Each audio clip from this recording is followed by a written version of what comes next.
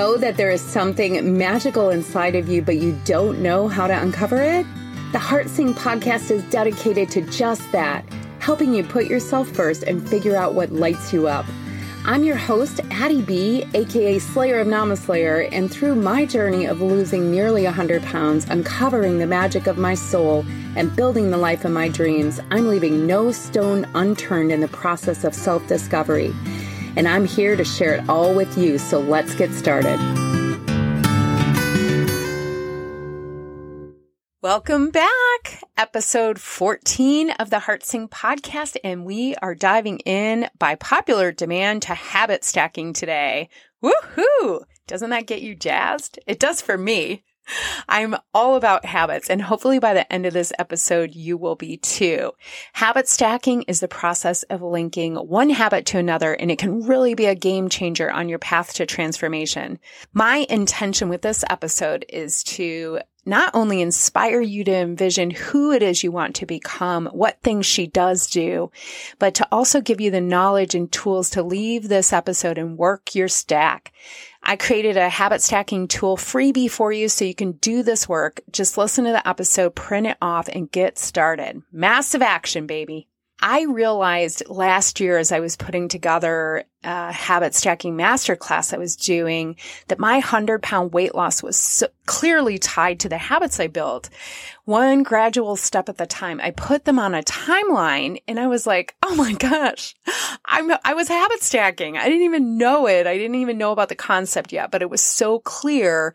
I had added one to another slowly but surely. First I meditated, then I planned, then a walk with the podcast. Then I added in the magic morning pages. I think I meditated for probably a couple of months before I even really made a food plan. And then it was a very basic food plan. And I mean, I just wrote my food on a notebook and that was it for a couple of months. I started walking with just a 5-minute mentality that all I had to do was 5 minutes. And most days it turned into longer because once you get out the door, you actually enjoy these things a lot of the time. But I remember a few days where I turned around after only 5 minutes, but I was still putting that vote in that bucket. And then I added in the morning pages, and I did do the full 3 morning pages. And, I think that's where the magic is in the third page, and it's why it makes it easier. But whatever you got to do to get a vote in the bucket to make these habits that you want in your life, do it. And then, so as I grew, my planning got more and more detailed. And this process took over half a year. I was becoming Slayer, this future self I had built. And these things were my vision of who I wanted to be when I plotted this out on the chart with my habits next to what was showing on the scale and going down over time in that 6 months. It was about 55 pounds of the loss, just adding these mini habits in. I was learning to train my brain and become that person I wanted to be. It wasn't an all or nothing, and it still isn't. It was a get back up when I miss one and try again mentality. And as I learned to step away from being perfect, that it doesn't take 100% execution to make a habit. The act of showing up, no matter how much, puts a vote in that bucket. How amazing is that? Now it's a habit to just get back up and do these things regardless with the thought, because now I am a meditator. I am a person who journals and does magic pages. I have become her, and I'm always working on that next habit so I don't get complacent. And I don't ever want to get complacent again. That's when the ball of misery happens, when we stop growing. Or when your habit stacks get rocked, it's back to figuring out how to reconnect things. This happened to a lot of us during this pandemic. Not only are we struggling with all the uncertainty in the world, but our own personal lives were uprooted in many ways. Quarantining at home completely changed how our days unfolded. Even those of you that aren't at home, if you were on the front lines, you had to change how you operated, new regulations and habits to create and protect yourselves, additional stress in the environment. And some of you guys home with your kids all day while trying to work and trying to get some time for you. We're still figuring that one out. Am I right? Understanding the process of habits is going to change your ability to adapt quickly and persevere through these uncomfortable places and changes without giving up. And let's face it, you guys, life is always changing. So we can't use that as an excuse that this happened or that happened. We need the superpower so that we can adapt and learn how to train our brains. Let's dive into this so you can start to create a habit stack that is going to get you to where you want to go, but more importantly, become the person you want to be. I'm going to preface this portion of the podcast by saying that James Clear's book, Atomic Habits, is the source for most of what I've learned technically about any aspects of habits and stacking. And I'll link his book in the comments if you haven't had a chance yet to pick up a copy. It's a wealth of information on habits, and he does a great job at documenting like a zillion sources.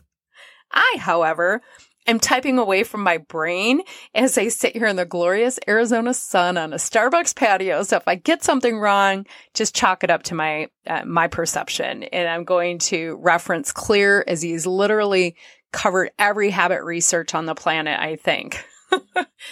Anywho, I am always excited about this topic because habits really are so much of who we are in this human experience. I mean, 90% of our thoughts are subconscious. And 50% of what we do in a day is habitual, according to some scientific genius studies out there. But think about that, you guys. If 90% of your 60 to 80,000 thoughts a day are subconscious, and your thoughts create your feelings, which result in your actions, then most of what you do in a day is motivated by thoughts you don't even know you have. If we're choosing out of those umpteen thoughts we have in a day, thoughts that don't serve us to feel and act on, mostly because they're habits or they're buried by old beliefs and a lot of them limiting beliefs, right? Then of course we don't have the results we want. So we bring the awareness to our brains and thought tools through journaling, like the magic pages and thought models and downloads, but also in analyzing and adjusting our current behavior, our actions. How we're taking action in this world, and without judgment, but by taking an objective look at our habits. First, of course, we've created our future selves, or we know who we want to become. So if you're still a little lost on that, check out episode 9 of the Future Self Alter Ego Creation after this. It's important to decide and really see the behaviors you want to have so you can start working them in your stack, and gradually. As Clear shares throughout his research, we want to become the people that do these things that have the goal we want. It's not the goal itself. Happiness isn't at the goal. It's who we become in the process. It's not that number on the scale. It's who you become on your way there. The number is just a way to measure you're headed in the right direction. And that may not always be accurate too. You have to look at the circumstances. Are you changing these habits that will make you the person that gets there? Maybe you are just not doing it in the time you would like, but if you work on this system to get there and becoming her, you will have transformative, long-lasting change. Clear says, we don't rise to the level of our goals. We fall to the level of our systems. Think about that. We don't rise to the level of our goals. We fall to the level of our systems. We are our habits. We are a direct reflection of that.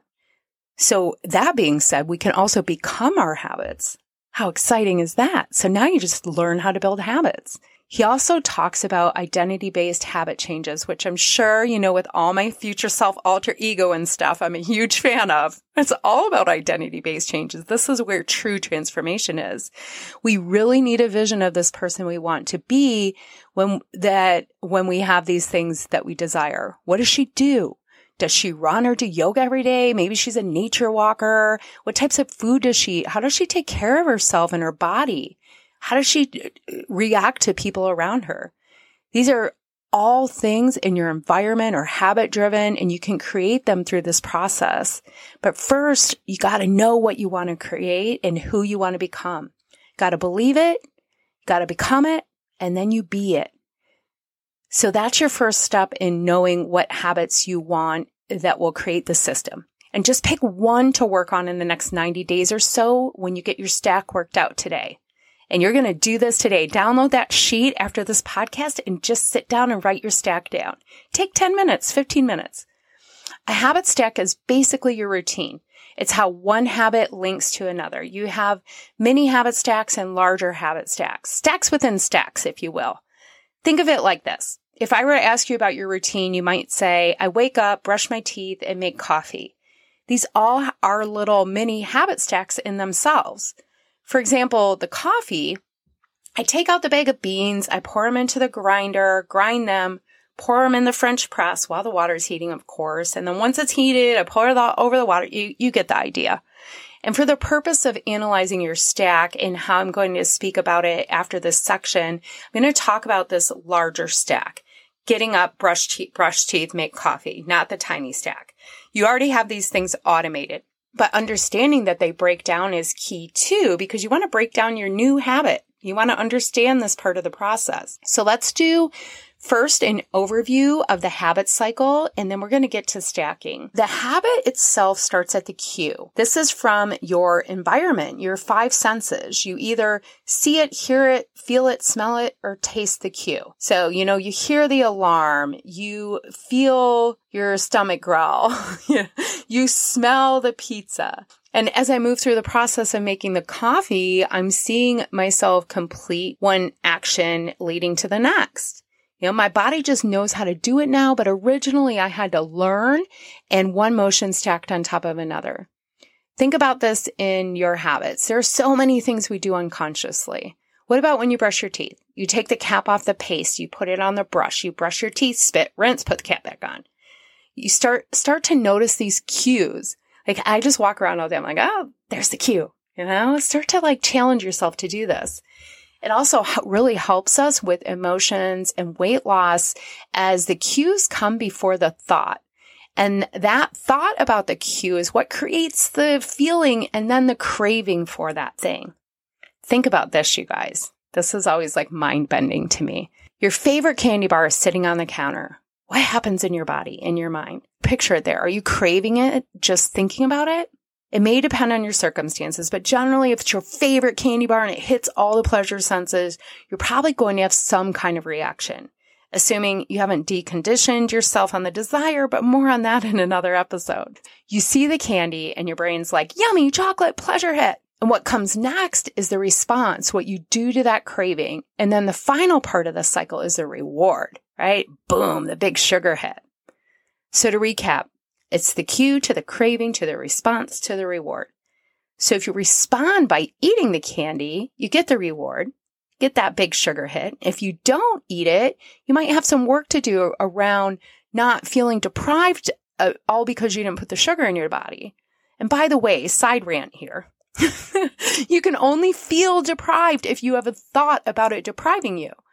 You can only feel deprived not eating something by your thoughts. And that is the work, my friends. If your thought is, poor me, I can't eat that chocolate, of course you're going to feel like crap. If your thought is, look at me, I'm so powerful, I'm not eating that chocolate, I know it just makes me feel like crap anyway, then you might start to feel a little bit better about it.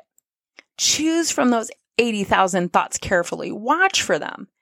You can start to change this as you become more aware. It's important to understand this before you start working on your stacks. It really is a process that takes time, compassion for yourself, and an understanding of your brain while it's building a habit so you can become the observer and that you don't get stuck in a swarm of negative self-talk. To illustrate how cravings can vary by your thoughts, let's take that same candy bar sitting on the counter. You have someone over that's never seen a candy bar. They live in some part of the world where they just haven't been exposed. Wouldn't that be nice? What would their response to that candy be?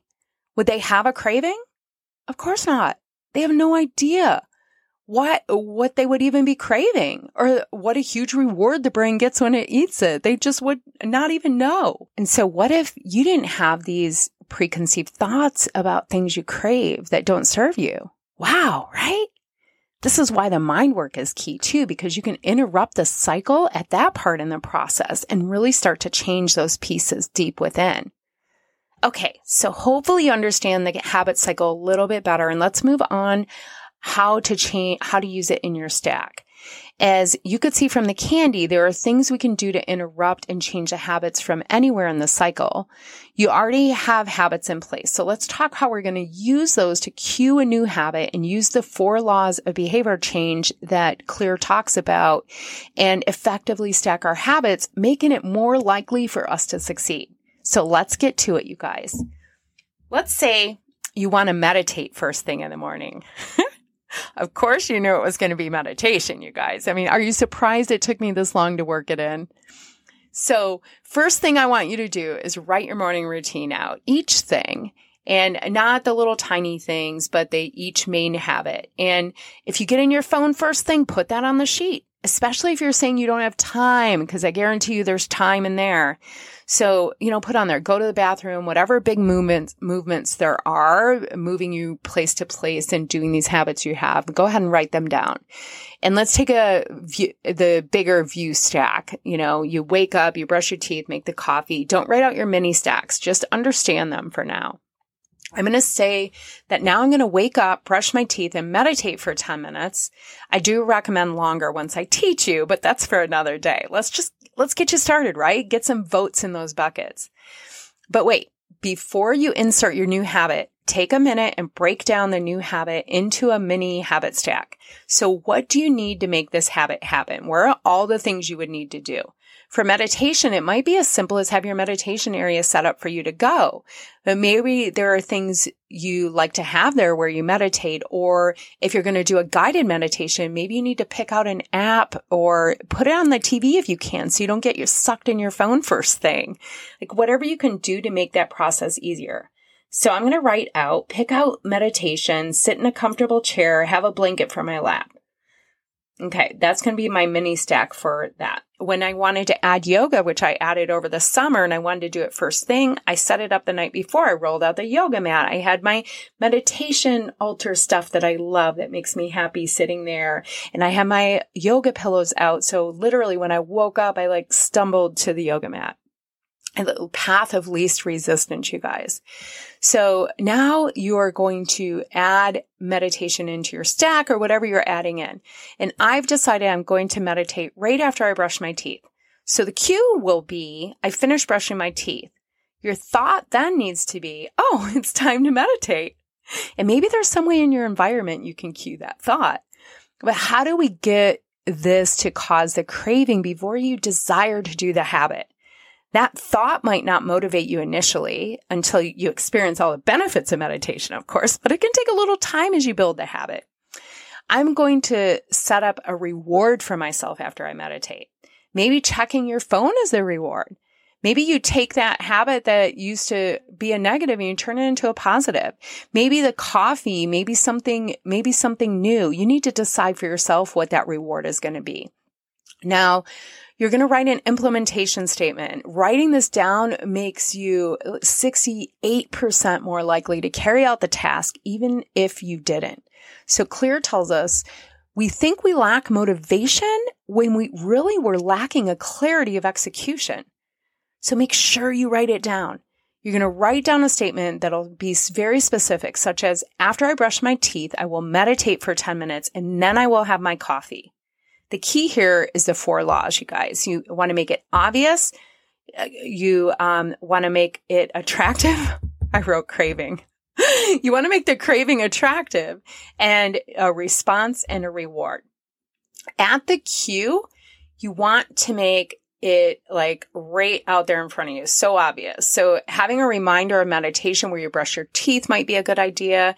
Something that's going to give you an extra little nudge to get there. I used to write things on my bathroom mirror. Maybe you have a sticky note. Maybe you just have something you take to meditation with you. Something that's going to kind of give you a visual, especially while you're first building this habit. And at the craving, you want to make it attractive, right? Maybe you set the area up so nicely so you get excited to sit there. You can also work on your thought process here too, because that's what creates a craving, are those thoughts, right? And your desire to go do something.